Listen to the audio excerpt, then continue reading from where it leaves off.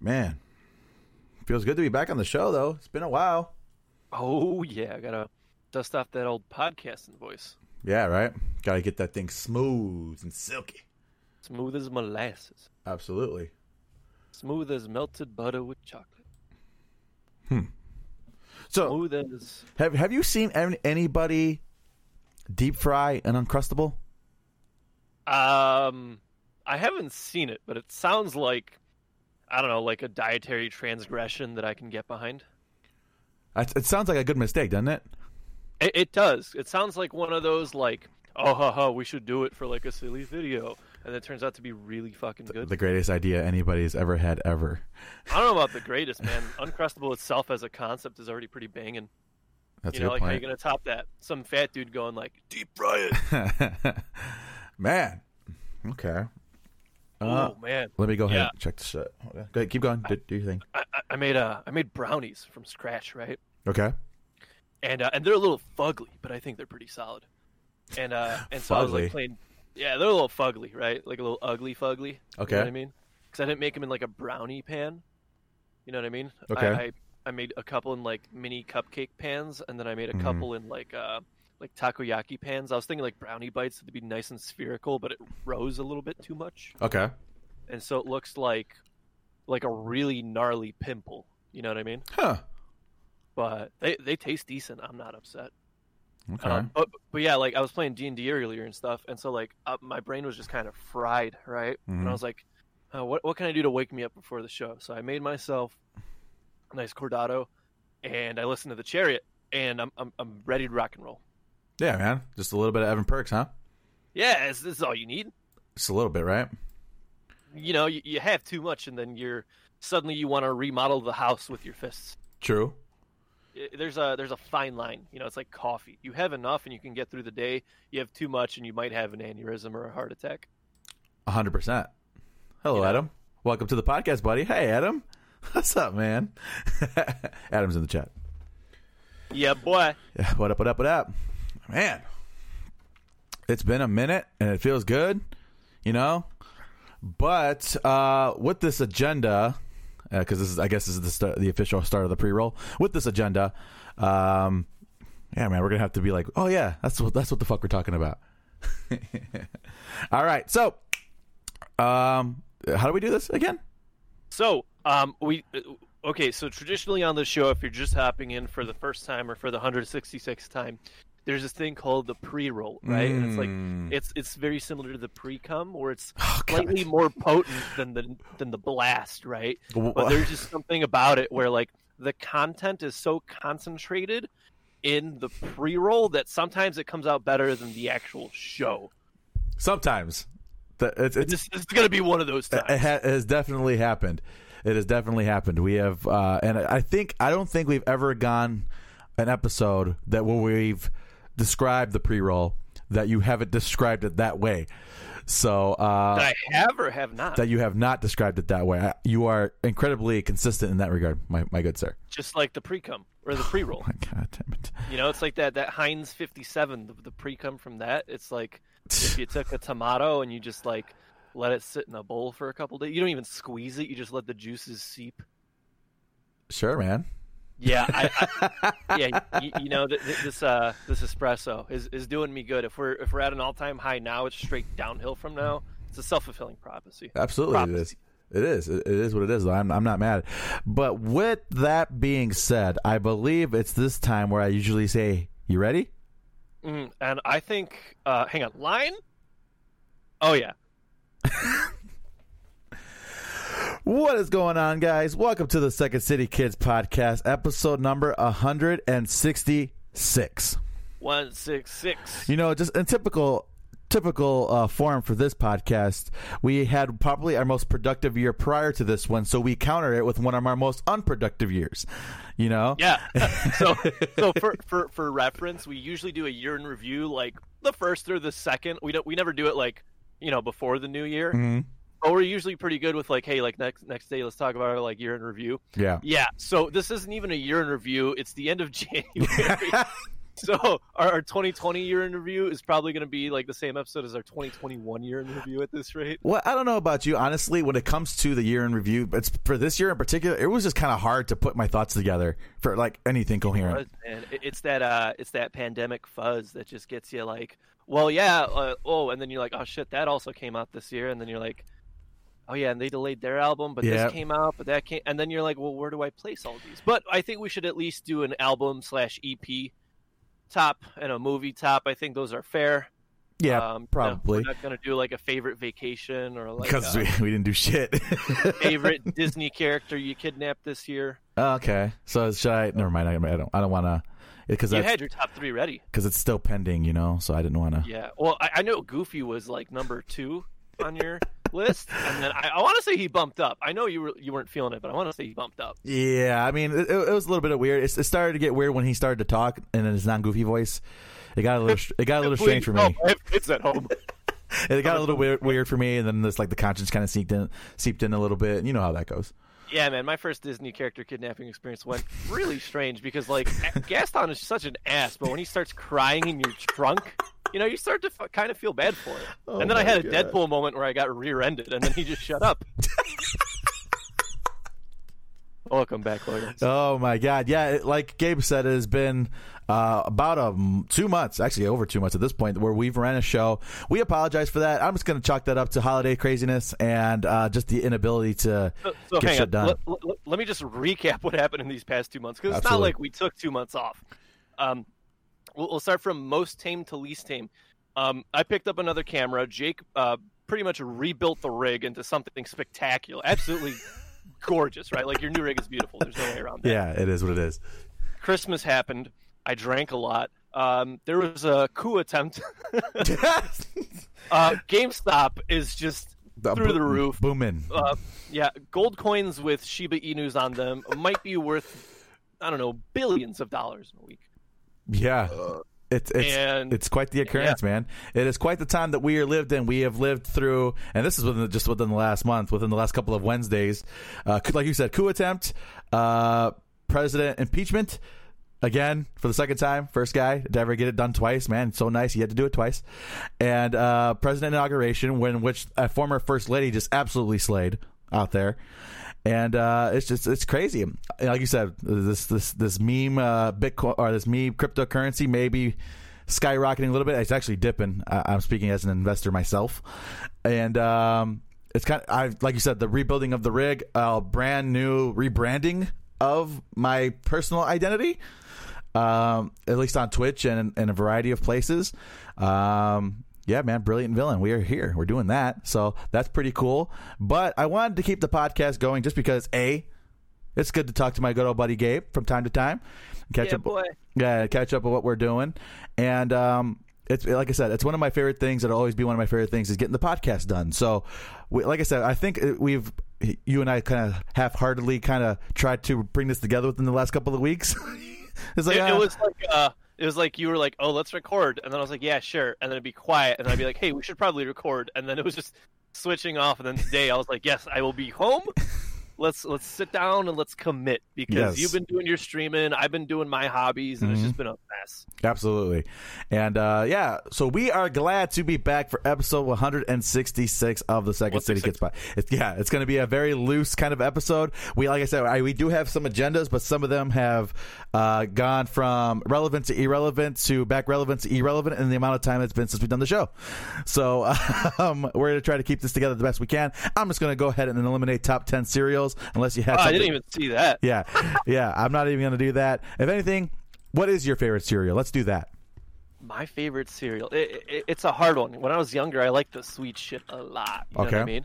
I think at the moment, Captain Crunch still holds a very special place in my heart because, only so many things can tear up the roof of your mouth like that. So absolutely. Consistently. Yeah. It's just like, but I was, because I have this conversation with my new hire class every single week. And it's like, man, like, it's great. There's nothing that could beat Captain Crunch, but you could only logistically have one bowl because otherwise you're going to need fucking dental work. And it's a whole situation. So I feel like you could have one bowl pain-free, like zero consequences. You could definitely have two bowls. But like anything past the 2 or 3 mark, and you're like stitches, oral surgery, complete facial restructuring. Yeah, I mean, I think that's kind of a hefty price tag for just your favorite bowl of cereal. So, speak for yourself. I mean, I guess you're right about that. But I'm gonna have to say, I love me some Fruit Loops, man. It's tried and true, and it just tastes good. You know, the shit tastes good. And you can keep having a billion bowls, and it'll always be good. So, there's something special about eating it dry, like out the bag with no milk, and you get that like thin layer of powder on your fingers after you like, you know, decimated it. Yeah, and we do got Greg in the chat. He is saying Captain Crunch or bus or bran flakes with bananas. Slap that mug in the microwave for a minute and you saucing. That's what Greg says. So yes, he is indeed correct. You are indeed saucing. It's actually kind of. Go ahead. How many like ingredients do you have to add to a bowl of cereal to make it a sauce? You know what I mean? Because you're like, oh, saucing, like you're like, you know, like you're maneuvering. Now you're like having fun, but like logistically speaking, how many ingredients in a like a loose liquid semi-liquid form do you have to add before it's sauce or even salsa? Like, what if you just added like tomato chunks? That sounds like a plan, actually. This might be something that we have to invest in. I know what I'm putting in my chili. So the first great idea of today's episode was deep frying Uncrustables, and then the worst idea was Fruit Loops 2% milk tomato salsa. Yeah. I think I died a little on the inside. Yeah, it's a little bit wild out there, but it is what it is. But so yeah, those are the favorite cereals of the show, I suppose. And I guess we gotta get into some of these topics. So again, forgive us because some of the things have come in and out of relevance in the meantime, in between time, like HBO Max, that whole drama. I mean, I don't know what you want to say about it. It's kind of played itself out at this point, and it's really no real resolution to the drama that ensued, because a lot of these people behind these movies are like, well, what the fuck, we didn't agree to this, and Warner Brothers and HBO Max were like, well, so too bad. So supposedly theaters around here are like opening back up, right? My girlfriend and I were talking about it the other day, and I was like, well, what the fuck are they going to show? Everything's either been delayed or like straight to like a streaming service, right? Correct. And she's like, well, it looks like Wonder Woman's coming out. It's going to be like one of the first few movies back. Yeah. Well, and I was it's out like, now.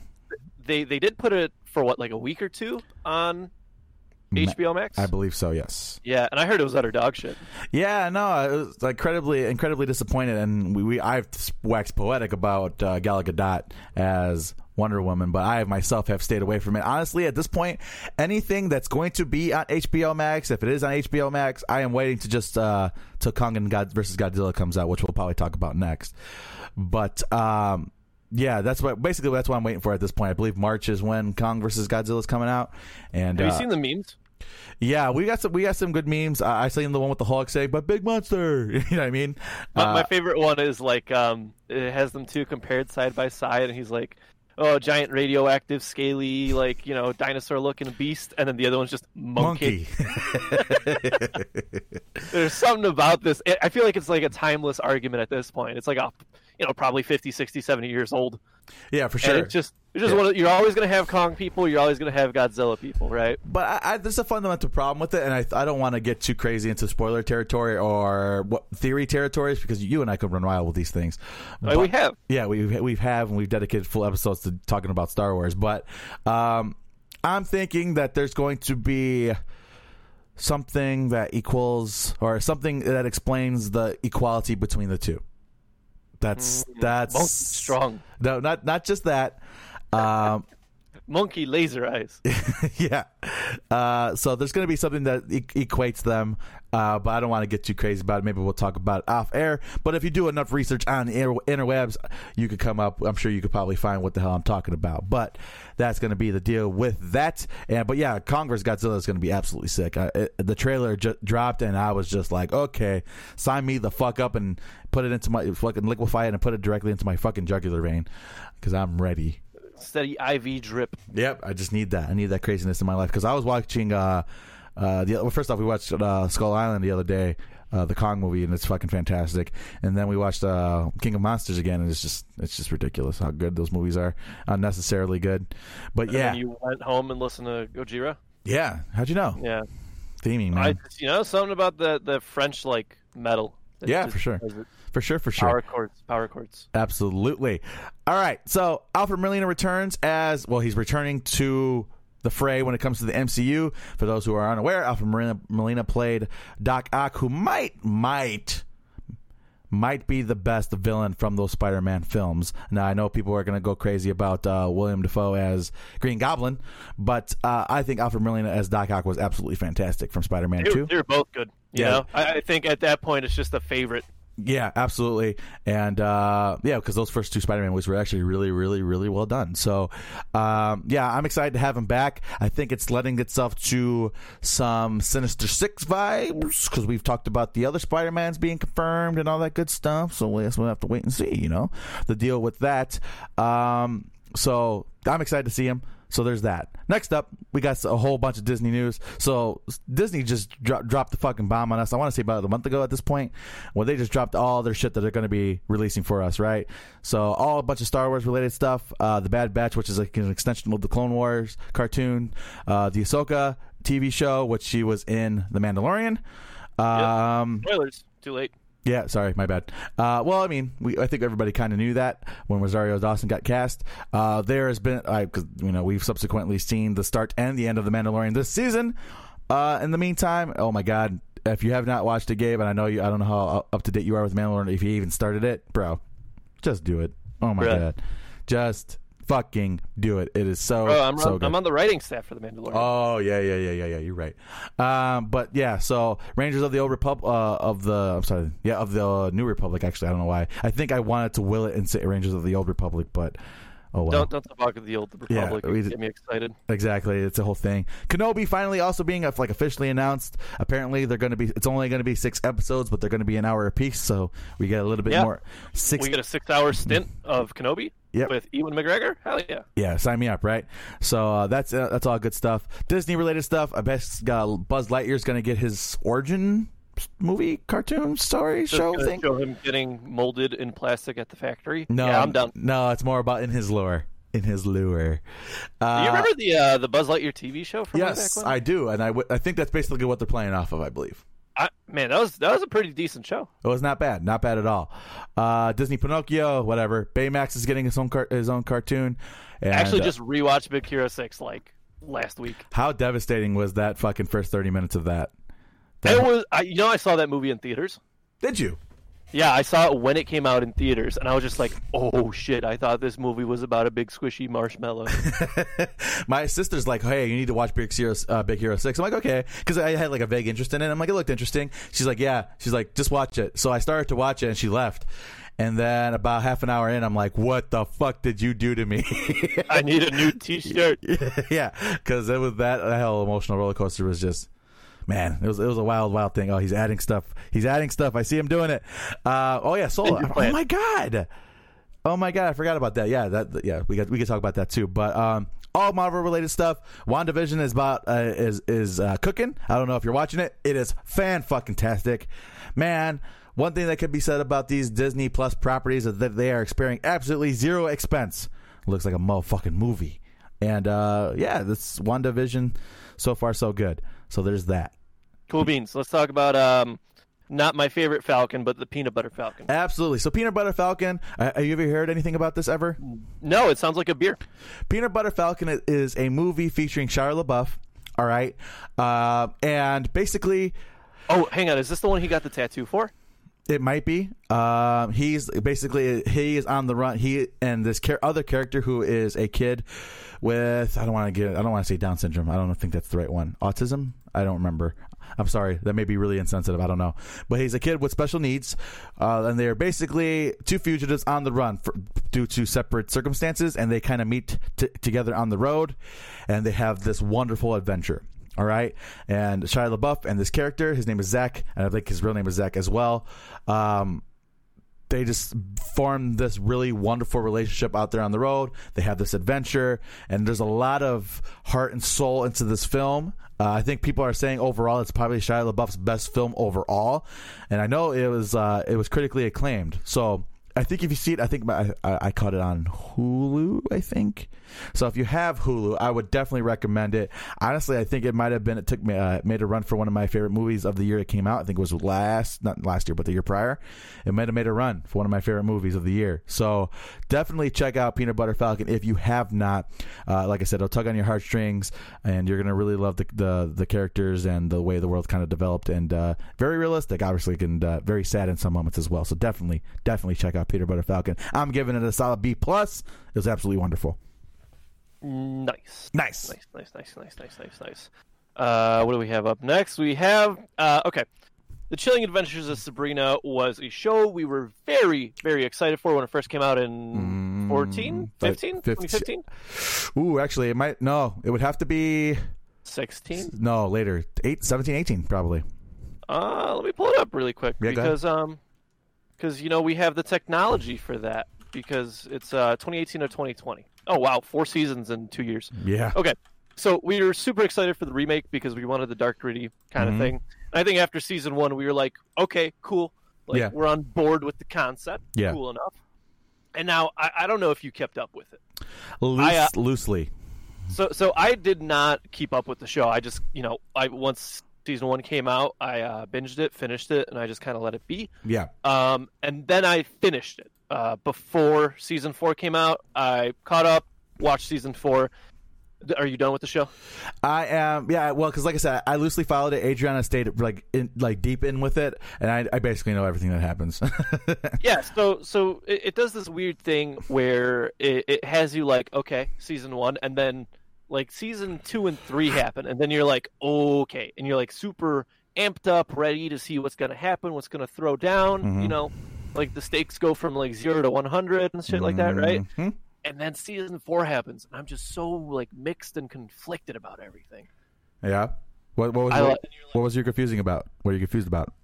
I guess my feelings towards the show, because I like sincerely want to love it, right? I want to like wholeheartedly love and enjoy the show because it did have a good run, but I have so many issues with it, right? Yeah, I know, because I didn't catch like the ending, but Adriana basically broke it down to me, and I know she was tremendously disappointed with how it ended.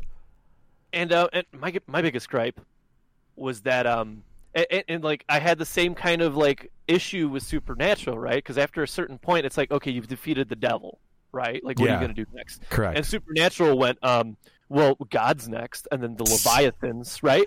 And then that's fine and dandy. Supernatural's been going on for years at this point. But Sabrina was like, well, let's do the Eldritch Horrors. And I was like super pumped. I'm a big fan of like H.P. Lovecraft and his works. And I was just like, yes, like let's go, let's tango.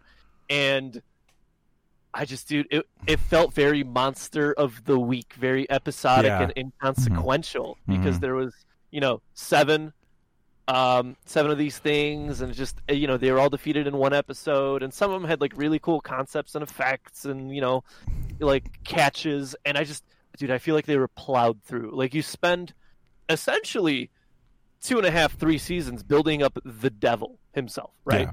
Like, this is the devil, and then like kind of building around that. So like, here's like Lilith, and here's something else to worry about, right? Yeah. And then like I said, 2 to 3 seasons just dealing with all this stuff. Yeah. And then you plow through these things that are supposedly like infinitely stronger. They're from a totally different like spatial plane. Yeah. And they defeat it in a season. And then the show wrapped up kind of funky, and I was just like, dude, like, what I felt happened was that at the end of season 3, Netflix was like, yeah, you're good, right? You're wrapping it up, and then, right? Yeah, and then season 4 started, and then somebody at Netflix was like, hey, by the way, this is the last one. And then they were like, oh, shit, now we got to wrap everything up. Yeah, I'd have to agree with that. Agree with that overall. My thing is that they relegated. Oh my God, what's the word I'm looking for? They relegated. There you go, Satan to like a side character. I mean, I guess that's fine, but like, you spend all this time focusing on him. Yeah, and he's just like he's part of Sabrina's hijinks after a while. It's like the fuck, he's part of the gang. Yeah, it's like that's silly, but yeah, I do agree. It's like these like you said, these things were hyped up to be like the destroyer of worlds, which essentially they are. And they kind of just we knocked this one out by locking him in a dollhouse. It's like that's really dumb, actually. You know what I mean? Like this thing that has cosmic powers and is able to transport from point to point throughout the universe, and it's just you'd lock them in a dollhouse and that's and again, it. I don't necessarily have an issue with like the solutions per se. Okay. I mean, some of them were kind of janky. Mhm. I'll admit that, but none of them I was like, okay, now that's just straight stupid. Okay. It was just that it was all done and resolved. It felt like an hour-long Scooby-Doo episode with some blood. Okay. I'd agree with that for sure. You know what I mean? Because Yeah. like the whole Satan thing, like I said, like the consequences carried over to each and every next episode. It's like, oh, the impending doom of the Dark Lord and stuff like that. Yeah. And then suddenly it's just like, oh, well, here comes like the weird, and it's like, okay, well, he's done. Yeah. Next, you know, it just felt very like deli-ish. Yeah, Like, take a ticket, and then when they call your name, yeah, that's how she was handing out beatings, man. I mean, she's like so over. Like as a show, the thing about that made the original Sabrina kind of fun is that she was constantly kind of figuring it out. You know what I mean? And I feel like in the Netflix show, she was just so overpowered. You know what I mean? She would like. I get it that she obviously, and at least in the show, she had lineage that would made her powerful and stuff like that. But there was never really learning. You know what I mean? And she was just constantly fucking up everybody's lives and like, oh, okay, well, we fixed it and no big deal, right? And it's like, come on, man. Like, I don't get it. I really like the actress who they picked, and I think she did a good job with the material that she was given, but I don't know, man. To my understanding, none of the actors were satisfied with the wrap-up. They were all like, oh, okay.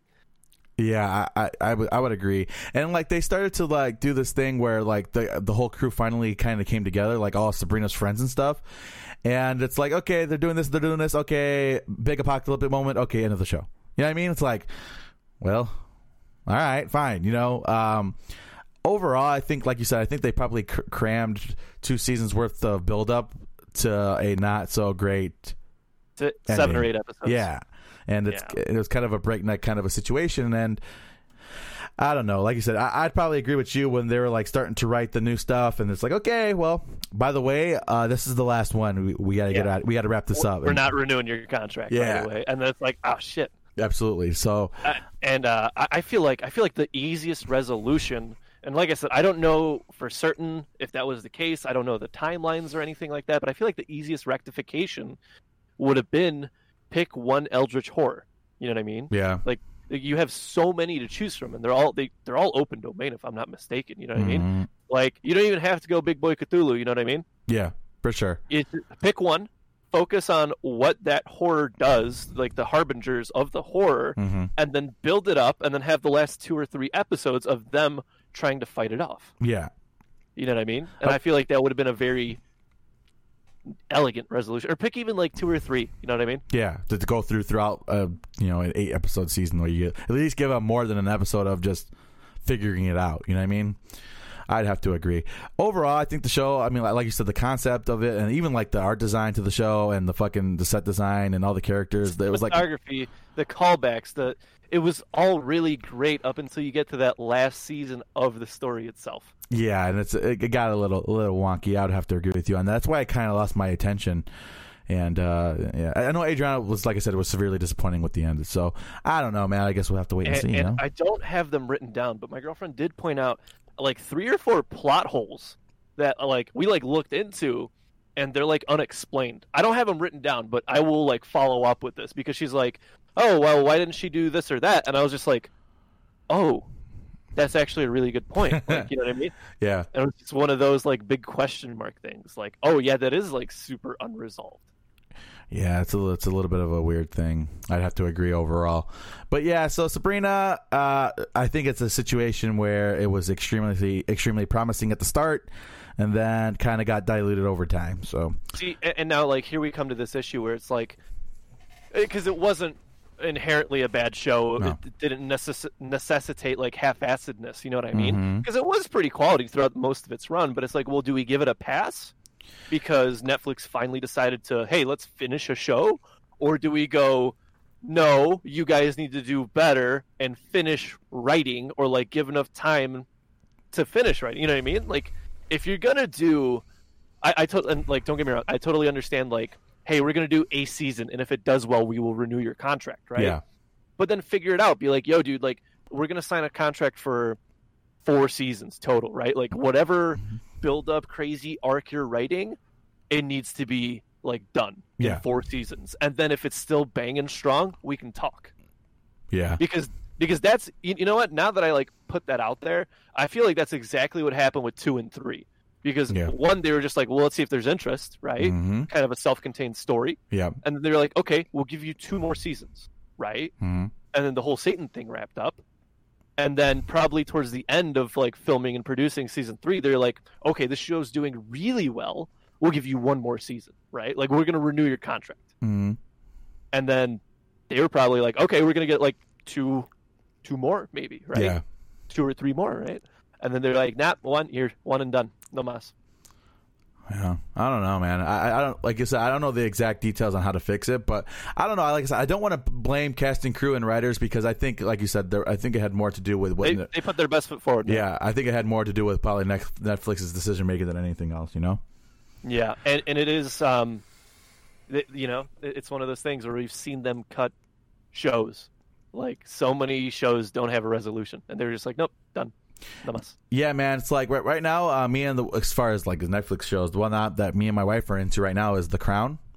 Yeah. I don't know if you know anything about The Crown, but you would think it would be tremendously boring based on, you know, the subject matter, which is basically the royal family and like all their shenanigans and whatnot.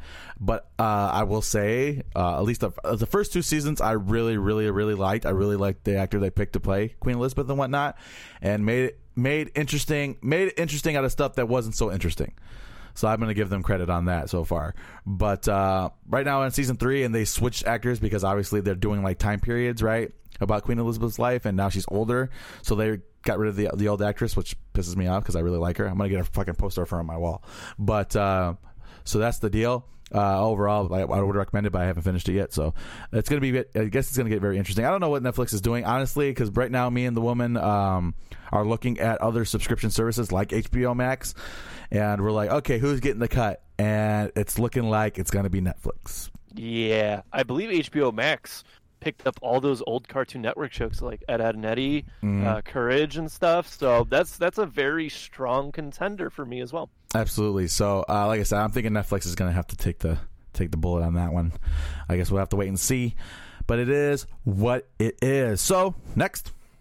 Great Gatsby is going to enter the public domain, and the general consensus online is that people want a Muppets remake, and I'm 100% on board with this idea. I actually kind of love everything about it, and imagine all the shenanigans. Imagine just hitting a Muppet with a car. that you know what I mean? Like I'm sure they'll fit so many jokes and so many like good high level layered like writing tropes and shit into this. But just that ending. Just imagine like I don't know, Kermit or Gonzo getting smacked with a car. Or just imagine Kermit saying "old boy." You know what I mean? That's what I'm excited Son for. of a bitch. That is so So what are your thoughts on this? I know we're both Muppets fans here, right? Well, yeah, we are big Muppet stands in this thing, but I'm totally down for that. That sounds excellent. But Great Gatsby, man, like easily one of the most beloved books of all time. So I think that's kind of cool. I had an English teacher who swore on it. Like it would, like if she was getting elected as like a politician, she would swear on the Great Gatsby. I swear to God, dude.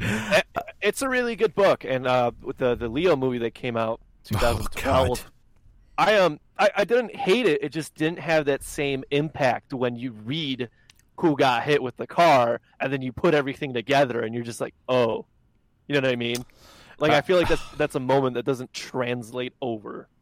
Bro, like because I was excited for the Leo movie because I'm like, oh, Leo's in it, and Tobey Maguire or Topher Grace if they ask you. I'm like, oh, it's got to be at least decent, right? And then they had fucking Izzo by Jay-Z play, and I'm like, okay. Nah. Yeah, I need a less serious take at this point.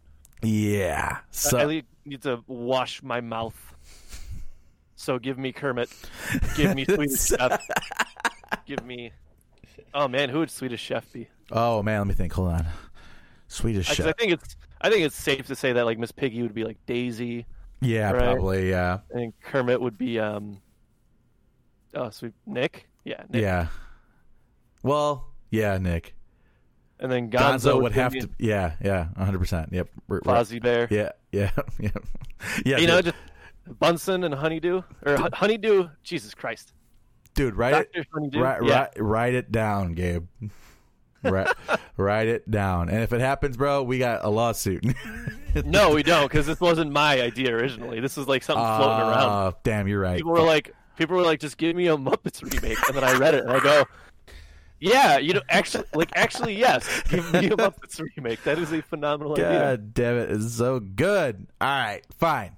Yes, I'm in. Sign me up. All right, here's an idea for the next episode. Okay. We present either classic movies or classic pieces of literature, and we do a Muppets remake.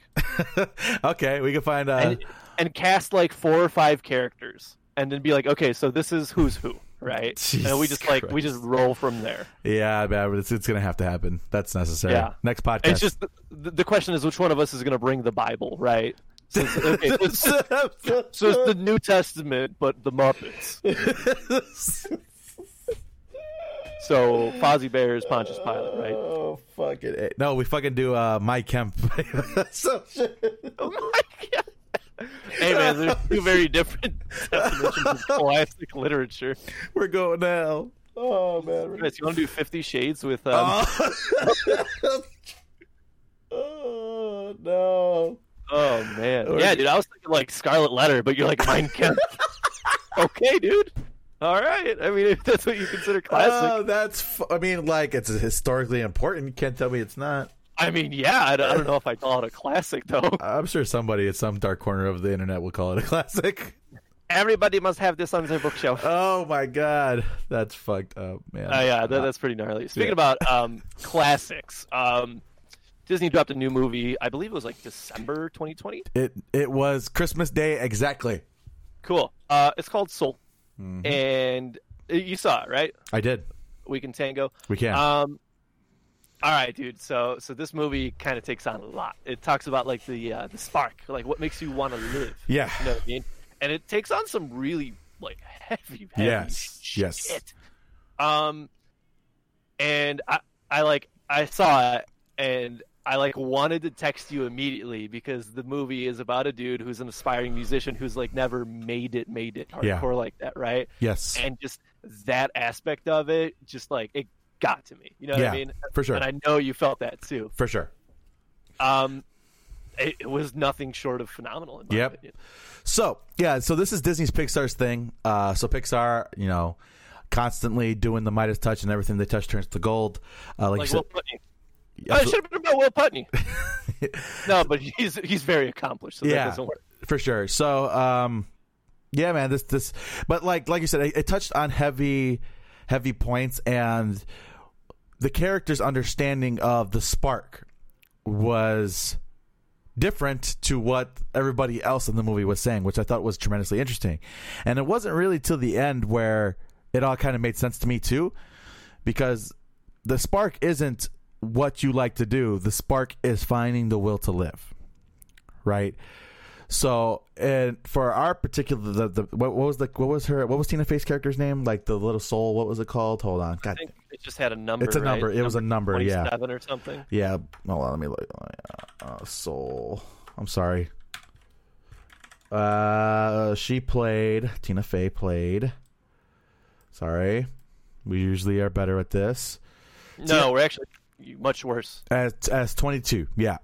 Okay. Yeah, 22 was her name, and it was basically the soul who didn't want to go to Earth, right? She says, "I'm perfectly fine with my existence as is," and I've gone through a variety of different mentors, which that whole thing was fucking hilarious, and I just never found it, you know. And it took her having to inhabit somebody else's body and go to Earth and realize that living for her was worth living for, right? But again, the main character, who was played by Jamie Foxx, Joe, thought music was his purpose, right?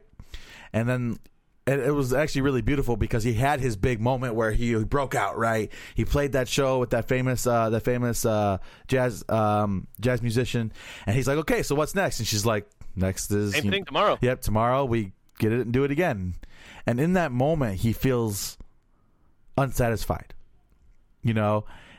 And it's like, wow, maybe it wasn't all what it was cracked up to be. You know, maybe what he thought he was living for. And then they have this moment about halfway through where he's like, okay, well, this is my life, right? And it's him and music kind of costing him the more important things in life. You know what I mean? And not to say that he doesn't love music, because by the end he still does, but he found a different reason to live, and that's kind of to start enjoying life, and his music is not the only thing that's important. And I think it's really smart. And my biggest thing is that it's closer to Inside Out than it is to Toy Story, right? And how life works, and a human is the main character. And yes, they find a kind of a cute way to frame more complex thoughts such as emotion, and here finding the will to live, you know? And I don't know how they do it, man. I don't know how they go into meetings and you're like, okay, so I have this idea, and in that idea they come up with something incredibly beautiful. I don't know, man. I don't know how they do it. Yeah, pretty intense all the way through, and the intensity doesn't hit you until you put the pieces together. Yeah, and it's actually, I'm actually reading it right now. The guy who wrote Inside Out is the same guy who wrote this. Makes sense. So yeah, like I said, it's definitely closer to that, and I consider Inside Out my favorite Pixar film of all time. So Soul is really, really good, very, very well done. And after the movie wraps, you sit back and you start thinking, and I think that's a telltale sign of a great movie. You know what I mean? You kind of let the credits roll, and you just kind of bask in the dim glow of the TV afterwards. Yeah, and like my favorite thing was the barber, right? He's talking about, he's like, well, I wanted to do this, and then I started cutting hair, and just, you know, made sense. He's like, well, man, he's like, we talk about jazz all the time. He's like, why you told me these things? He's like, you never asked. Yeah, you know what crazy. I mean? It's just like, whoa, that's insane, man. Yeah, so Soul was very, very good, and like I said, it was a very good movie to drop on Christmas Day too, because that's when me and my family watched it, and it was just like, wow, that was something for sure. So definitely something to be proud of, and I would put it at A. I think A's. It's very easily an A tier for me. It's just a matter of where does it sort in your favorites. Yeah, you know what I mean? It's definitely an A. And I consider, I don't know if it's one of my, I don't know if it cracks like my top 3, but maybe top 5. I'd probably put it up there. Yeah, man, that's kind of a weird thing and unique thing. So and you know, cracking that top 3 or top 5, and this is like getting increasingly harder as the filmography of Pixar goes on. Absolutely, it does. Good stuff. Let's dive into gaming. Prince of Persia. Did you play the OG or like the early 2000s Prince of Persia? I did, yes. So the OG and that version are two different things. I was just curious to see which generation you're from. So we're getting a remake of Sands of Time, and it was once again delayed. Yeah. It's going to drop March 18th of this year, due to 2020 being a shit year. And if you need to delay it to develop more, that's fine. But man, it feels like what bands are doing now, again, and I'm not like shunning them for this because I understand you got to make your living, but you think with people like, you know, with the pandemic, people not going out, you think it'd be the opportune time to like drop a video game. Yeah. You know what I mean? Because it's like, well, you're home or you're working from home, you know, might as well get an extra hour or so in, right? Whatever you want to do. Yeah, but with the next topic we're gonna talk about, I think it's probably in its best interest to keep cooking if it has to cook. Yeah. You know? Really quick side story about Prince of Persia. Sure. The first time I played it, I was like young, right? And I just loved the rewind mechanic. Yes. But I got stuck in one of the fights with one of the kings in the first palace. And every time I would rewind, it would still take me back to the point where I got smacked by the blade and I would die, right? And so I was essentially stuck in an infinite loop, and I had to like redo the fucking game up to that point. That's a fucking bummer. I'm hoping that they add like a Mario checkpoint save. Like, hey, once you get past this spot, if you like die with all your rewinds, like you'll come back here. Yeah, right. Yeah, so, that'd probably be necessary in that regard. Yeah, and I'm looking forward to it, man. Prince of Persia, it was one of those games that I just wish I devoured more of in my youth. But, you know, when you're young and dumb and you get frustrated and you get caught up in this, like, bullshit, then you just kind of let it go. I still have my copy here somewhere, too. Oh, cool. Excellent. Yeah, man. Well, like I said, let's go into this next topic, and it's just going to further demonstrate that point. Cyberpunk 2077. All right, so much hyped from other people. I think you and I had the right approach to this. And it was supposed to be one, the big game that dropped this year, right? The one that everybody was talking about. It was supposed to be the game that changes your life. It was supposed to be the second coming of Jesus Christ. Correct. It was supposed to be, and all right, I'm not going to dive into it because we can make jokes about it all day long. Correct. You and I stated many episodes ago that we are equal parts excited and weary because when the hype train picks up, it becomes exponentially harder to stop it. Yes.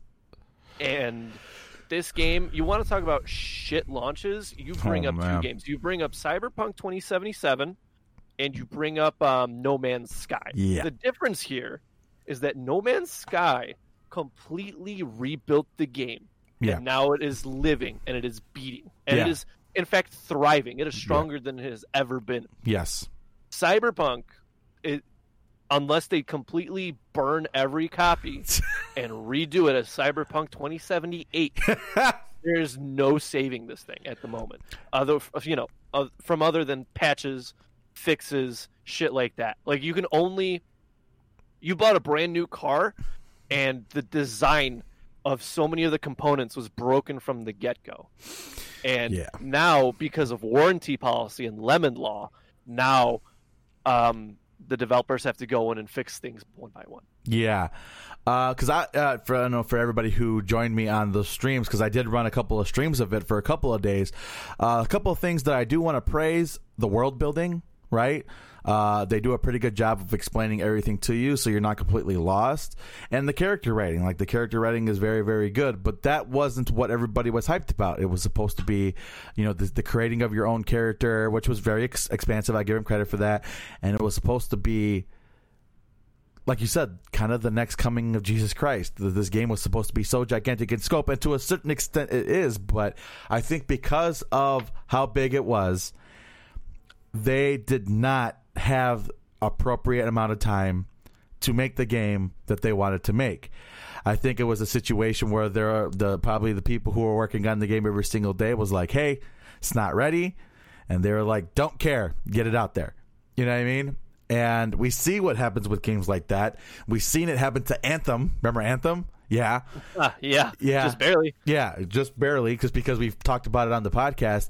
And like you said, you and I were like, well, I think it's going to be great, but we've stayed away from the hype because we didn't want to be disappointed. And that's why I'm not devastated by this, because we did stay away from the hype of it.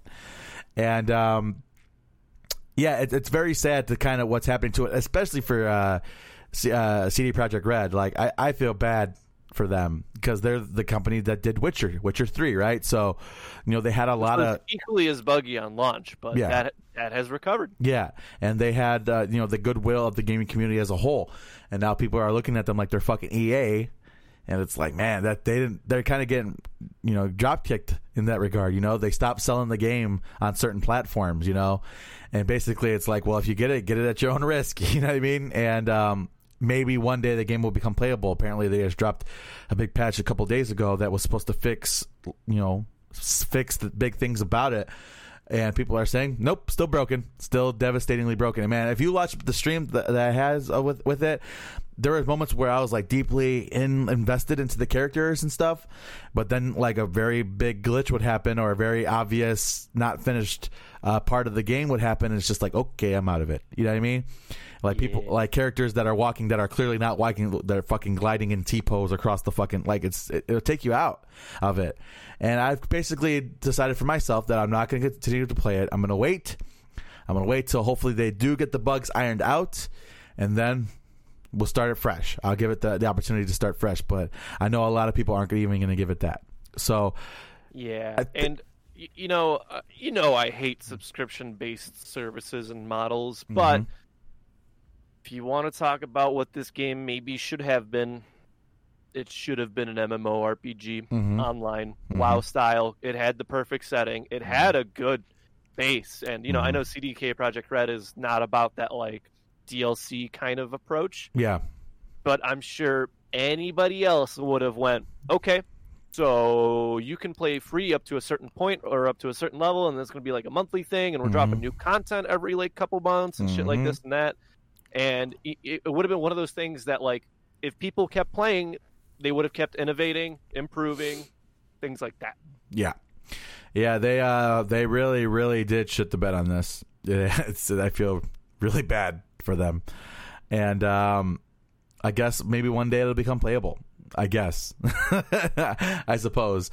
But basically what this has done is given other developers the perfect opportunity to go to their distributors and be like, hey, you want another fucking situation where it's a Cyberpunk, and they're going to be like, yep, you're right, delay it. You know what I mean? And because even the Harry Potter game, that RPG that's supposed to be dropping, we covered that a while ago. Yeah, that was supposed to be dropping, I think, at some point within this year. But they're like, nope, we're holding on to it next year for sure. It'll drop, right? So, but again, it's kind of this pre-built excuse now, and it's probably for the best. Build the game, develop the game until you're confident in what it is. Yeah, glitches and weird shit are exactly that. They're anomalies, not common occurrences. Absolutely. So, I think it's going to be very interesting moving forward. I will be paying close attention to what they do with Cyberpunk moving forward. I really hope they don't just abandon it. I think that's a lot of people are kind of waiting for them to be like, hey, our bad, but we're going to have to move on to the next project. I'm hoping that's not what it becomes, Yeah, I'm hoping they take this this hype train into the shop, fix it up, weld it up, and then they go, okay, here's something playable. Here's something that is mostly glitch-free, and here's what we intended from the beginning. Yeah, for sure. So I guess we'll have to wait and see what the plans are for that moving forward. I am not holding my breath, obviously. I think it's going to take quite a lot of work for them to fix it. So cool, I guess we'll see, like you said, what happens next year with this fucking thing. Talk to me about Perfect Dark. Perfect Dark is returning. All right. Apparently, it's one of those games that they've announced recently where they're gonna bring it back. They're gonna give it a nice new shine. I don't know. Was that an EA game? That was Rare, I believe. Rare. Who ate up Rare? Xbox, I think. So Microsoft. Xbox Game Studios. Yep. So it's Perfect Dark is returning. Perfect Dark is basically, what's the best way to describe Perfect Dark? I think it is Lara Croft meets Cyberpunk, but like no. Well, I'm talking about as far as gameplay. Basically, you take, like you said, Lara Croft, you mix it in with a little bit of neon and GoldenEye. With GoldenEye, yep. That's going to be the best way to describe Perfect Dark, and it's a shooter that's very much similar to GoldenEye and how it worked. Now this came out. This came out on the 64, right? Yes, it was on the 64 yes, it did. Another console. Yeah, I think they had a version for it on the GameCube as well, but it did initially launch on the 64. And like I said, it was basically GoldenEye on steroids. GoldenEye without the IP, So I'm very interested in how it's going to age, because I think back in the day, me and my cousins, we played a shit ton of Perfect Dark. When after GoldenEye kind of ran its course, we played a shit ton of it. So it's going to be very, very interesting to see what they do with Perfect Dark. I hope that they do it justice, that they give it the love that it deserves, and Perfect Dark will make a return. It's very exciting. Yeah. I'm curious to see, because I want to say one of my cousins had a copy of this. Mm-hmm. I want to say it was like up to 8 players. Thanks, Clover. Had like a LAN setup going. Yeah, for sure. So I'm curious to see now that like online gameplay is much more common. Yeah. If they're going to up that limit, if they're going to revamp some of these multiplayer maps, because 8 is a good number for those maps, right? But that was like a technical limitation. So I wonder if they're going to bump it to like 16. Or like come in with new maps, and is it going to be a remaster? Is it going to be a remaster revamp? Like a little bit of column A, a little bit of column B. Yeah. I mean, it's going to be very, very interesting to see what they do. I kind of hope, and I know this is going to sound absolutely ridiculous, I kind of hope they keep with the legacy controls, bro. I mean, you know what? I'm not upset by that thought, because it might be a hot take, but yeah, because I think if they keep it with kind of the legacy control, if they try to modernize it, it's basically Call of Duty. Yeah, you got to have some sort of sense of identity. Absolutely. I hope this comes out on the Switch. Oh, look at you thinking. Because it's because I know Xbox owns like Rare now, but Xbox is all about cross-platform. So I wonder if like, if you got it on PC and I got it on Switch, if it would like queue us up in the same lobbies or whatnot. Interesting. Because it did come out on the 64, Yeah. So why not drop it on the Switch? It's like the perfect game, right? You have a couple of like local kids in the park with their Switches, and then boom, they get robbed by some crackhead. Yeah, for sure. And then the crackhead plays Perfect Dark. Yeah, man, that would be interesting. Yeah, it was kind of a man. That is so that might be like like hey, you can get it for console, but you can also get it for the Switch. Let's kick the shit old school real quick. And if the 64 was capable, I'm sure they could make it Switch. Fuck, dude, if they could put The Witcher on Switch, I'm sure they can put Perfect Dark on the Switch as well. For sure, and like I said, it doesn't even have to be necessarily the most glossy game of all time. You know. Once again, I bring this up. Perfect Dark was not a glossy game, dude. It was kind of rough around the edges. And sure, technical stuff, N64, I get it. But that's not why people kept playing and coming back to it. Absolutely. So I guess we'll have to wait and see what happens with Perfect Dark. I'm glad to hear that it's not completely dead and they're going to make something cool out of it. So we'll have to wait and see. I don't know if I mentioned it on the prior podcast, but there is that 007 game coming out. I don't know if it's a shooter. They were very vague on details, but they do have a 007 game coming out. Be a Hitman reskin. Hey, man. Well, here's the deal. Okay, hold on. Let's talk about Hitman, because they actually did just drop a new Hitman, right? So, yeah, they're not god-awful. Yeah. They're just very shallow. The Hitman games are not god-awful, but I will give them the credit for doing one thing and one thing only. When it comes to stealth games, we know you and I, obviously, we are the biggest Splinter Cell fans probably that you'll hear, right? We are the biggest proponents of bringing back Splinter Cell as a franchise and bringing it back into the limelight, right? But one thing that Splinter Cell did, and there's one thing that Metal Gear Solid did that Hitman has not done.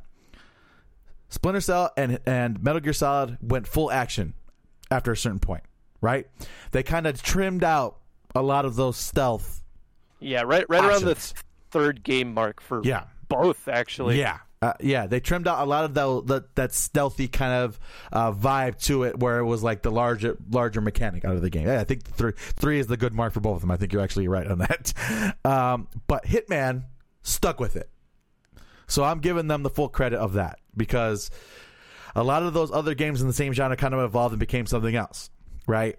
But Hitman stuck with it. And I don't necessarily agree with Hitman's practices all the time, especially when it comes to how they release content. I think it's unique, because obviously they don't drop like a full game right at launch. They drop a full game. They drop a game, and then they kind of release missions as time moves on. And I think that's kind of cool. But I give them credit for sticking with the formula. You know, I can dig it to a certain extent. I'm not the biggest nitpicker here, because I'm not invested in Hitman. My brother-in-law kind of looks like Hitman, like a little thinner version. Does he? He's got the suit, he's got the gun, Oh, nice. So, but yeah, I guess we'll see what's going on with 007. But speaking about old games, one of my favorite old games. Would you say your favorite game of all time? Probably. It's definitely up there. It easily top 3, very easily. Is it my favorite of all time? It kind of depends. Some days I'm in a very like deep lore mood, and I still want to do a very, very crazy deep dive on one of the characters in this game, because she is such the moral gray. And if I'm being honest with you, the only two things keeping me tethered to Star Wars as an IP, these games and The Mandalorian. Okay. Everything else, I'm just like, dude, I've never been at an all-time low with Star Wars like this in my life, in my 25 years on this planet. You know that? So question. It was because you hit a lull after the last Jedi, like hard lull. I know that for a fact. Where like you were even watching The Mandalorian because that's how fucking much it pissed you off. So would you say this current lull that you're in is even more devastating than you were in after Last Jedi? Yeah, dude. It's just it's one of those things where, do I think 4, 5, and 6 will be classics? Yeah, forever and always. It's hard to diminish the value it had on cinema and the impact. You know what I mean? Yeah. And do I enjoy the prequels? Yeah, to any extent. I'm sure the memes help a whole bunch, but I enjoy it, right? Yeah. And it's just one of those things where I don't, there's a lot of good stuff in the sequels, but it just, didn't do it well. It was disjointed, and like I said, Favreau, by the people for the people. Thank you. Yes. And you know, the thing with Knights of the Old Republic is that it's done. There's no more like soiling it. You know what I mean? We'll see. So, at this current time, Yes. on the 30th of January 2021, the series has been dead. Period. It Yeah. has a loyal cult following. Don't get me wrong. Mhm. And there's people that make, you know, upscale mods. There's people that restored a lot of the cut content in the second game, which is phenomenal. Mhm. But it's just one of those things where it's like, you know, you played it, you enjoyed it, and then boom, you play it again. It's one of those things I revisit every year where I do a quick little playthrough where I dump like 20, 30 hours into it and I just re-enjoy it, right? Uh-huh. But Knights of the Old Republic 2, The Sith Lords, came out on mobile. And the first one's been around on mobile for quite some time. Yeah, dude, you know, I tried to get you into it, and maybe it wasn't working out. That's fine. But to anyone who has been curious about this, check it out. Well, I actually haven't tried it on the new rig. Yeah. Because remember, I couldn't get it to play on the old one, remember? Yeah, and then I come over and No. give it a whirly boy. No, because you're like, I don't get it. And then you walked away. Oh, yeah, and then I went home and fixed my game. Fix Okay. yours. Yeah, you fixed yours. Yeah, You yeah. didn't fix mine. So we'll get you going, but it's one of those very, very Maybe I'll stream it. story-driven games. Maybe I'll stream it. Play through the first one. The general consensus is that the first one is phenomenal, one of the best video game twists in all of video games. You know, and that's not just me praising the game, because if we're being honest, I like the second one for the unpolished, rough, coarse, unfinished, dog shit masterpiece that it is. It's rough, it's coarse, and it gets everywhere. Yeah, dude, it's just one of those things. But the atmosphere and anyway, this is an episode about Knights of the Old Republic. If you want to hear an episode about Knights of the Old Republic, go look at the Exploration podcast. We did a whole thing on that. Add a boy with a plug with a dead show. When are you going to bring Yeah. that back, bro? Soon. I've been busy. My co-host has been busy, like through the roof. So we got to sit down and figure out what's going on with it, because we have topics lined up. We just haven't written scripts or done research on most of them. If we're being frank here. I got you. It's kind of rough because Greg's doing his master's now, and I was there. I totally understand. It's a lot of work. Mm-hmm. So I don't know. We'll pitch the idea. We'll see. But it's on mobile. You know, if you're bored, if you need something to click at work, I check it out, or play Words with Friends. I don't care. I got you. My daughter just made a little mini appearance. I don't know if you heard her screaming at me. I did. She's a little psycho. Yeah, speaking about psychos and appearances, Resident Evil 8 The Village, I'm sorry. Yeah. Okay, you know me. You know my policy on pre-orders. Mm-hmm. Yeah, I think this one's getting It won. It won. Let me just tell you, right? Here's what sold me. Giant 8-foot-tall vampire lady chasing me around. Yeah, dude, that's what I wanted this whole damn time. Bro, that's Are you kidding me? that's how you spend all your Saturday nights, right?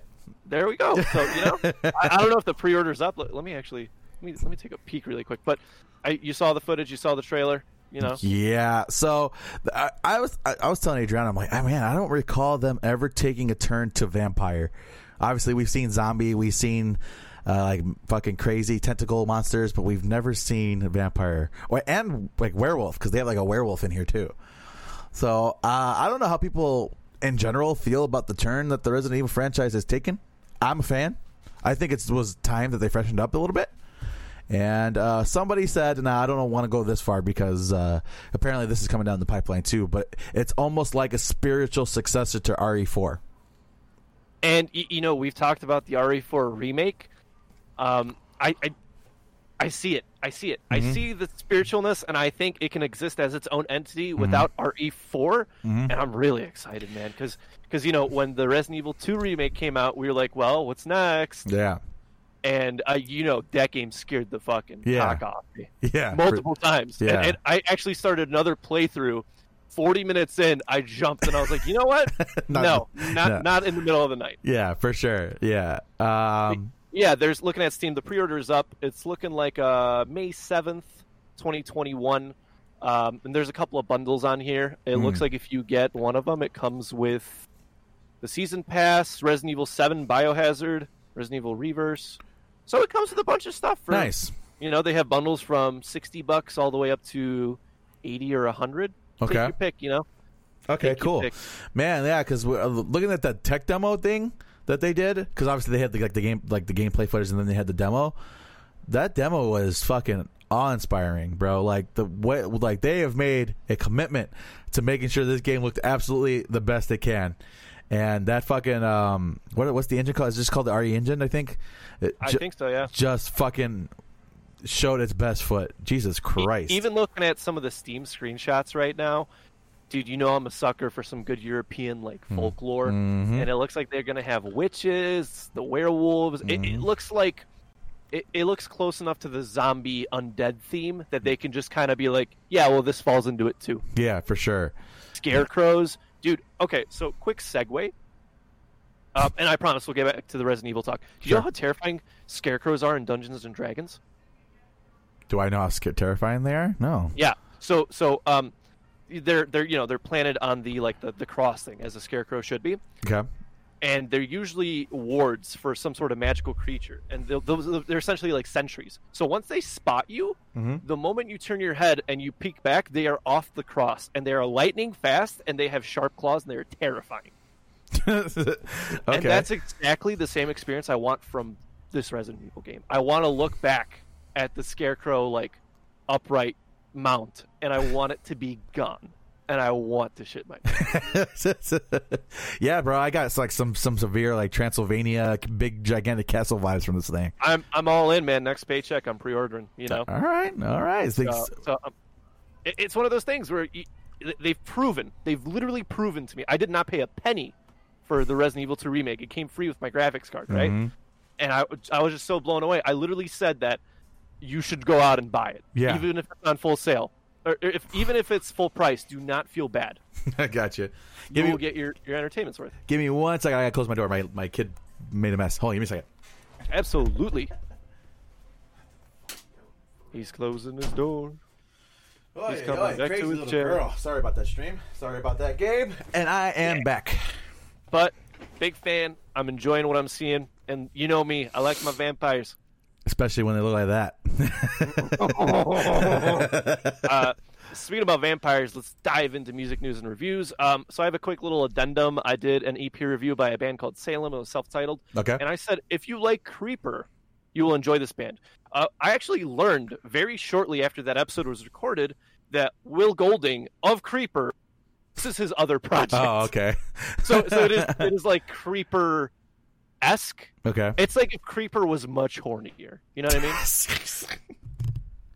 Okay. Fair enough. But it is also his band. So yeah, if you enjoy Creeper, check out Salem. I'm sure they probably already done that at this point, Gabe.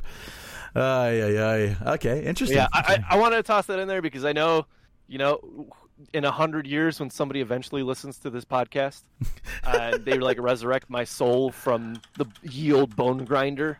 They'll be like, dude, it's the same motherfucker, right? And I'll be like, bro, I've been asleep for like 100 years. I was literally, for the first time in my afterlife, about to get a good rest, and you wake me up to tell me this, so I'm covering my ass. Is what I'm doing.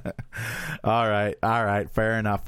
So, let's talk about the Architects, because they have dropped 2 singles in the amount of time it's been since we've done our last show. And they are called Black Lungs and Dead Butterflies. Now, which one do you want to talk about first? Black Lungs came out first. Let's cover that. All right. So Black Lungs.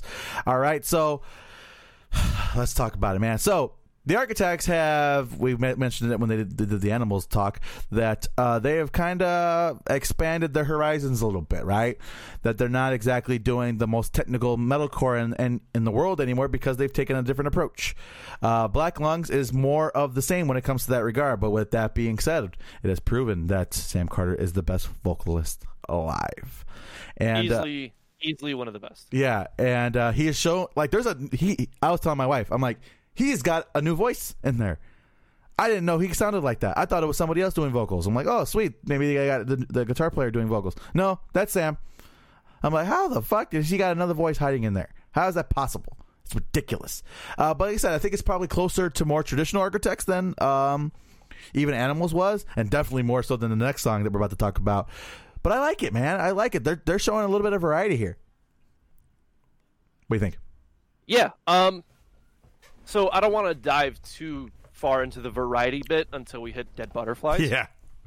But Architects, good technical band. They're very seasoned. I feel like I'm giving very generic stuff. Did I like the single? Yes. Did it like blow my dick off? It was pretty close. They always get like within range. It's only close only counts in horseshoes and hand grenades, and Correct. I'm not sure which one they're using this time. Listen, man, I enjoyed it, but the Architects is your band at Correct. the end of it. You know what I mean? Correct. Like you'll enjoy an Every Time I Die song, but they're my band at the end of the day. Yeah. But Dead Butterflies, I want to talk about this one. So first of all, give me your initial impressions, because I think I know what's going on here. So yeah, man. Like, first off, the music video was very interesting because they did it in an empty Lord Albert's Hall, which I think was kind of a cool choice. But Dead Butterflies is, I would probably say, because they've kind of run the gambit when it comes to the sounds of the genre. They went full bore ridiculous with Dead Butterflies in regards to the differences to what it normally sounds like. I think it might be one of the first Architect songs that I can think of that have had 0 screams in it. Not a single scream to be had on Dead Butterflies. And those horns, baby. The horns, the large horn, orchestral horn sound was just incredible to me. And normally they're more of like a strings, fucking violin style band when they have that large orchestra sound. And it's easily the most unique Architect songs that they've ever had, I think. So, yes, I agree with all the points above, and I think it's interesting to see when we saw Bring Me the Horizon's tonal change. Mm-hmm. One of the dozen tonal changes, I should say. At this point, yeah. I think for most of them, people were on board, and then when we got to Throne era, right? Yeah. And I think not that they're copying and pasting the mixing and production, but they are shifting tonally. They have grown as a band over the past, I'd even say 5 years or 6 now, since All Our Gods Have Abandoned Us came out, right? 2015 sounds about right. And they're entering this new character development arc where they're like, okay, we took the dirty, grimy British metalcore sound, we've improved it, and in fact, we've gone as far as to perfect it. They perfected it, yeah. Many a single with that perfection, right? Yeah. Like the golden stamp of vocals, guitar work, and drum work. Yep. And the bassist, can't forget the bassist. And now they're like, okay, let's see if we can make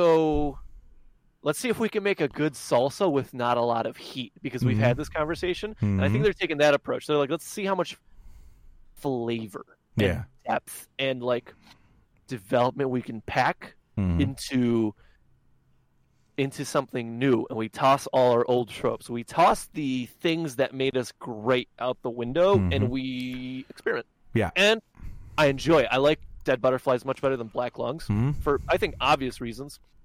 And I think it's weird that people are now oh yeah, dude, this is bitching. They're growing, blah blah blah, and the general consensus is yeah, dude, Architects, But a decade ago, or even half a decade ago, when a lot of bands were transitioning over, it was oh, dude, this is you used to be so heavy, and now it's kind of okay, yeah, vibe with it. I think the big difference here is that a lot of bands that, Bring Me the Horizon is probably the primary example of this. When they had their big tonal shift, I think they still had area to explore in that current sound. Right, they still had room to grow with that current sound. They were on the map, but there were some undiscovered locations. Yeah, there were still some undiscovered locations. The Architects perfected that. You know what I mean? They speed ran it. Yeah, 100%. They could not get any possibly better than what they had gotten by the end. You know what I mean? There's just no way. I don't think my brain can handle it. It's just gonna be zeros and ones at that point. You know what I mean? If they were able to perfect that sound even more, it's impossible. The Architects are, and there's another band on this list that we're about to talk about that is, they're trendsetters. They make the rules, right? And that they couldn't get any better with it. So I won't necessarily apply that same they used to be heavy. Nah, dude, they've been that, they've done that, and they're better than everybody else at it. So I'm not even mad at them for it. You know what I mean? And quick footnote, they still are heavy, dude. They're just heavy in a different way. In a different way, because there's so many subgenres and waves and ins and outs of the metal and hard rock umbrella throughout 60s, 70s, 80s, 90s, 2000s, 2010s, and now 2020s. Yeah. Explore that depth, and they don't need it, but they absolutely have my blessing. Absolutely. So good. It was wonderful, and they did a great job with these 2 singles. So keep them coming, Architects. I don't think I have to tell you.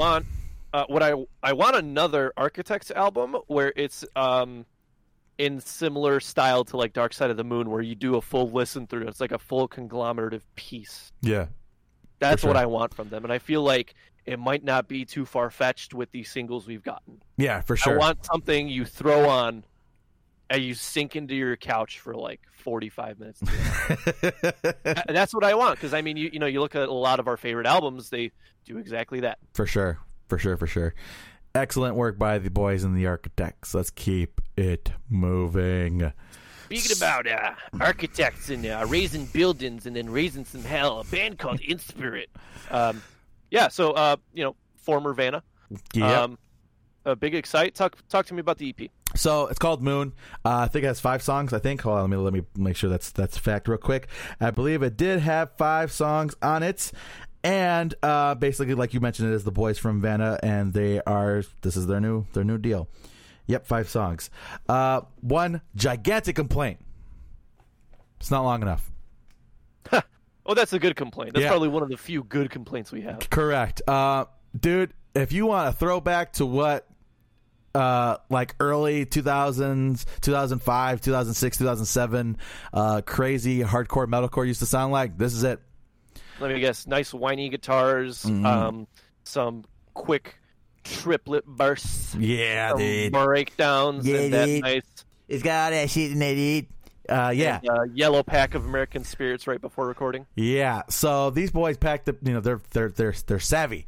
They've been around a long time, and basically their description of it is probably the best way I describe it. It is old friends, old styled music, yeah, or old sound, new music. That's basically what it is, or whatever. It's new songs, and it's a throwback, man. It's straight out of Curse's era, Vanna, and I'm absolutely in love with it. Like I said, my only complaint is that some of these tracks are too short. Now we know my feeling about like a minute 45, a minute 50-second song tracks, but I think it's obvious that the ones that are a little bit longer are the ones that are the better ones, I think. And I think it's more just a taster. It's not. It's not the final product. It's just, this is what we got in store. Yep, it is, and we're just wait till the entree comes, and I'm very, very, very excited. Inspirit dropped a wonderful, wonderful little EP, and I'm excited to see what comes next. Man, awesome! Check that out. Yep, for sure. So, any other thoughts on that? I didn't actually listen to it. What the fuck? Unfortunately, I will put it on my queue. Okay, fair enough. We've spoken about music in the past couple of weeks, and I've just been kind of in like a musical rut. Yeah. Both like writing and listening. So I'm just kind of like, I've been taking a break. I've been watching a lot of like YouTube videos and documentaries and stuff just to kind of,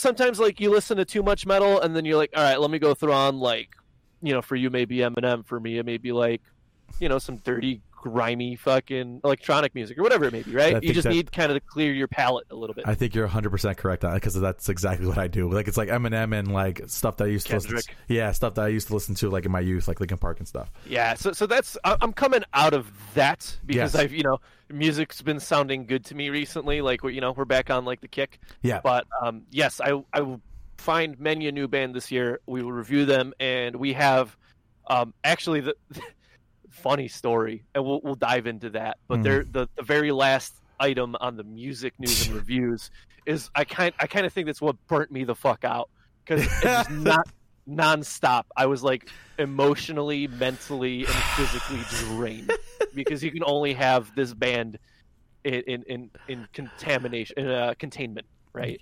Bro, like it's you're gonna get mad at me, but it has been such long. It's been such a long time since I put this on the agenda that I did listen to all the way through, but it's been such a long gap that I totally forgot what I was going to say. You know what I mean? So I don't know if you want to move that over, but yeah, I'm not going to. Well, let's plow through the rest, and then we'll figure it out. So Vilify is a small band out of Australia where they put literal metal midichlorians in the water. So many lead, good fucking just bands. lead. Yeah, you want to talk about heavy metal? Let's talk about lead, bitch.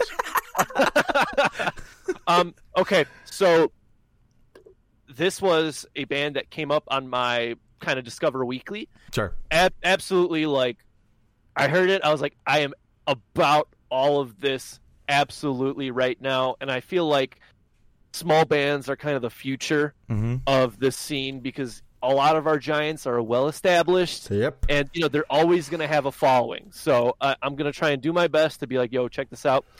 Yeah, so Vilify, Dead Weight, Habit, and they just released a new single called Clarity. They're amping up for... Oh, no, I'm sorry. Clarity is the EP itself. It is 5 tracks. I will have a full review on that. That dropped in December.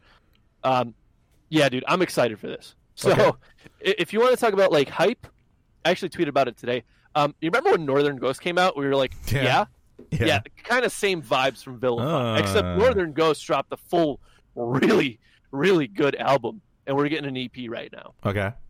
And I need that new Northern Ghost album. Yeah. I don't know where it's hiding. I don't know what's going on in bumfuck Ohio right now, but yeah, bro, because you and I kind of had these, like, obviously the 3 bands that we talk about, calling it like the holy trinity of the next step, and 2 out of the 3 of those dropped an album that was Yeah, so we gotta have Northern Ghost kind of save the whole trio. Otherwise, I'm getting them out and putting Northlane in. one out of every 3 bands stays consistently heavy. Yeah, I just made that statistic up, but dude, it's been 6. It's been 6 fucking years. Come on, man, I'm itching. I'm like scratching my titty right now, both because it's itchy, but because I need this album. True. Yeah, wherever the fuck you guys are, Northern Ghost, check it out. But in the meantime, Vilify. On Twitter, it's Vilify AU because they're from Australia, where the lead grows in trees. No, don't fact check me. I'm not a scientist. No, seriously. Ground. Like I said, check it out. I'd love to give you a dirty, grimy deep dive, but I think I'll save it for next week. Absolutely, for sure. We could do that. Currents. They dropped a new little album, and again, it's been so long, I totally forgot what the fuck I was going to say, so I'm going to have to give that another review. All right, so how about we close off with the Titathon? Sure. Every Time I Die had their annual Christmas show. It was remote this year. Yeah. And I'll say this. They did a very nice job of keeping the audience engaged because they did, like, okay, here's a song. And then they cut away to something. So they were, like, auctioning off old stuff, right? Yeah. And it was, like, Mitch's bass from our last night in town, right? And I was like, no, don't sell that. That has sentimental value. And they're like, dude, we need to raise these $69. It needs to go. Shit. And they did a really great job of cutting, like, the humor with the music, and it lived up to, like, the telethon vibe. You know what I mean? Fair enough. And you still got a good chunk of Every Time I Die, but and I'm not complaining, but Lord knows they love to play a 2-hour show. Yeah. The Lord knows when they're headlining, they'll do easily an hour and a half, and then they'll do, like, an album on top of that. Correct. And so I think it was like 8 or 9 songs, but it was cut between, like, these skits and these gags, and they had, like, they had very obvious, like, are you familiar with Cameo? Yeah. So they had like Gilbert Gottfried do a cameo. they cut it up really nicely to, like, fit the questions that Keith was asking, and it was just hilarious. A couple of the other things, they had, like, some friends and other bands go, like, oh, well, like, they had the Manchester Orchestra, and they're like, oh yeah, well, we wrote this song and we're going to play it for the first time on the Titathon. And they would, like, start the song, and then one of them was, like, Jordan unplugging a wire in, like, the production room to charge his phone, and the song cut. And by the time they realize that the Manchester Orchestra song's not playing, like, oh shit, and they plug it back in, and they're, like, wrapped, and they're like, oh, well, I hope you enjoyed that. It was our first time ever playing it. So, thank you Every Time I Die for having us. And Keith's just like, yeah, thank you. And it was a blast, man. There was a lot of quality skits. My merch got lost, but it finally got reprinted, came in. I got a cool bitchin' Buffalo Letterman jacket. Yeah, I think they did something. They took a different approach to this, because I think it's very easy to go, well, let's just play, like, a set, record it, and then broadcast it at this time, which is what probably 95% of these bands are doing. Yeah. But Every Time I Die went, no, I want a story, I want a theme, I want insanity, and I want dumb shit left and right. And they fulfilled. Yeah. They absolutely fulfilled. Great band. Fun facts. Steve owns a little, like, tiki bar. What? Yeah. Where, in Buffalo? Yeah, in his backyard. What? Yeah. Or Mitch, I'm sorry. But, yeah, he has a little... Because they got a call from, like, the producer, and they're like, oh, you owe me $69. And they're like, where the fuck are we going to get $69? And he's like, just sell Mitch's tiki bar. He's like, no, dude, this is the only thing keeping Buffalo together right now. Like, everybody loves Mitch's bar. Bro, I cannot think of anything that would get less used than a tiki bar in Buffalo, New York. And it was snowing. And there was like people there. Oh my goodness. But Fair overall, enough. great experience. Happily pay for it again. Silent Planet's got one coming up in February, like a week or so. Mm-hmm. Might buy tickets to that. Their merch, man. I'm actually wearing my Silent Planet hoodie right now. Nice. It's just, it's one of those things where you get good merch, people are going to buy it.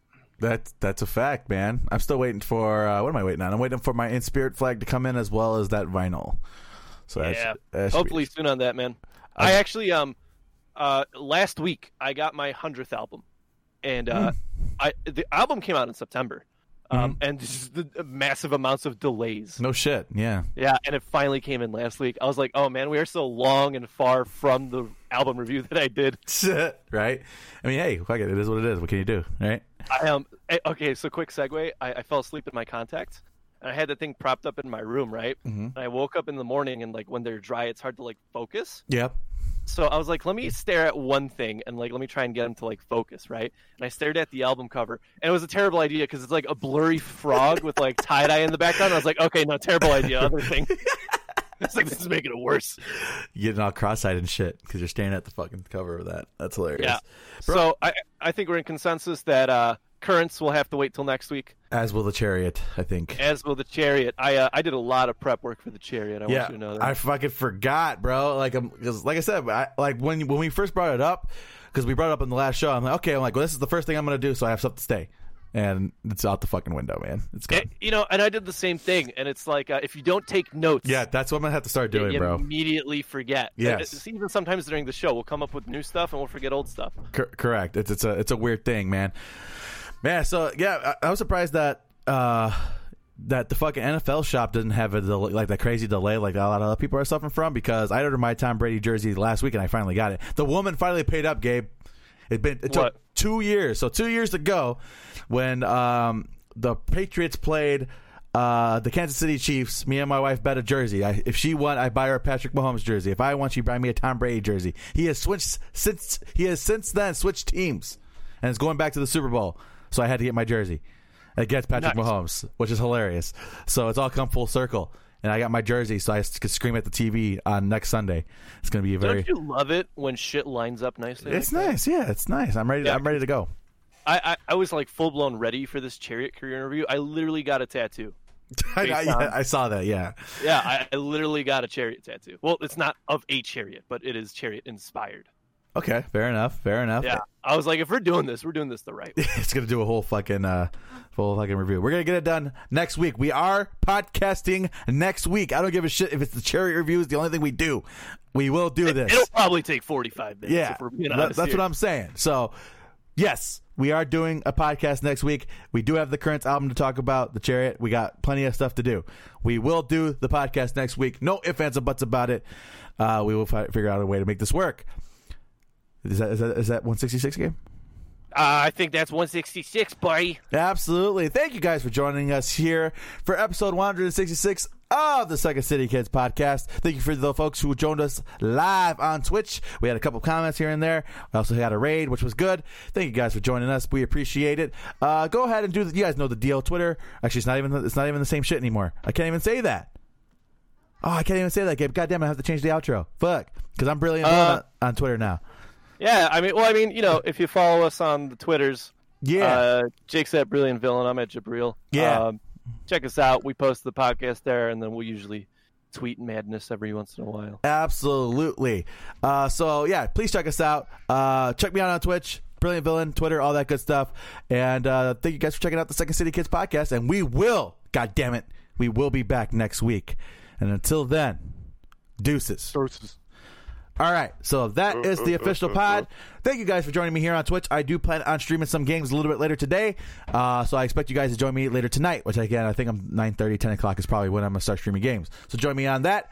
See you later, Twitch.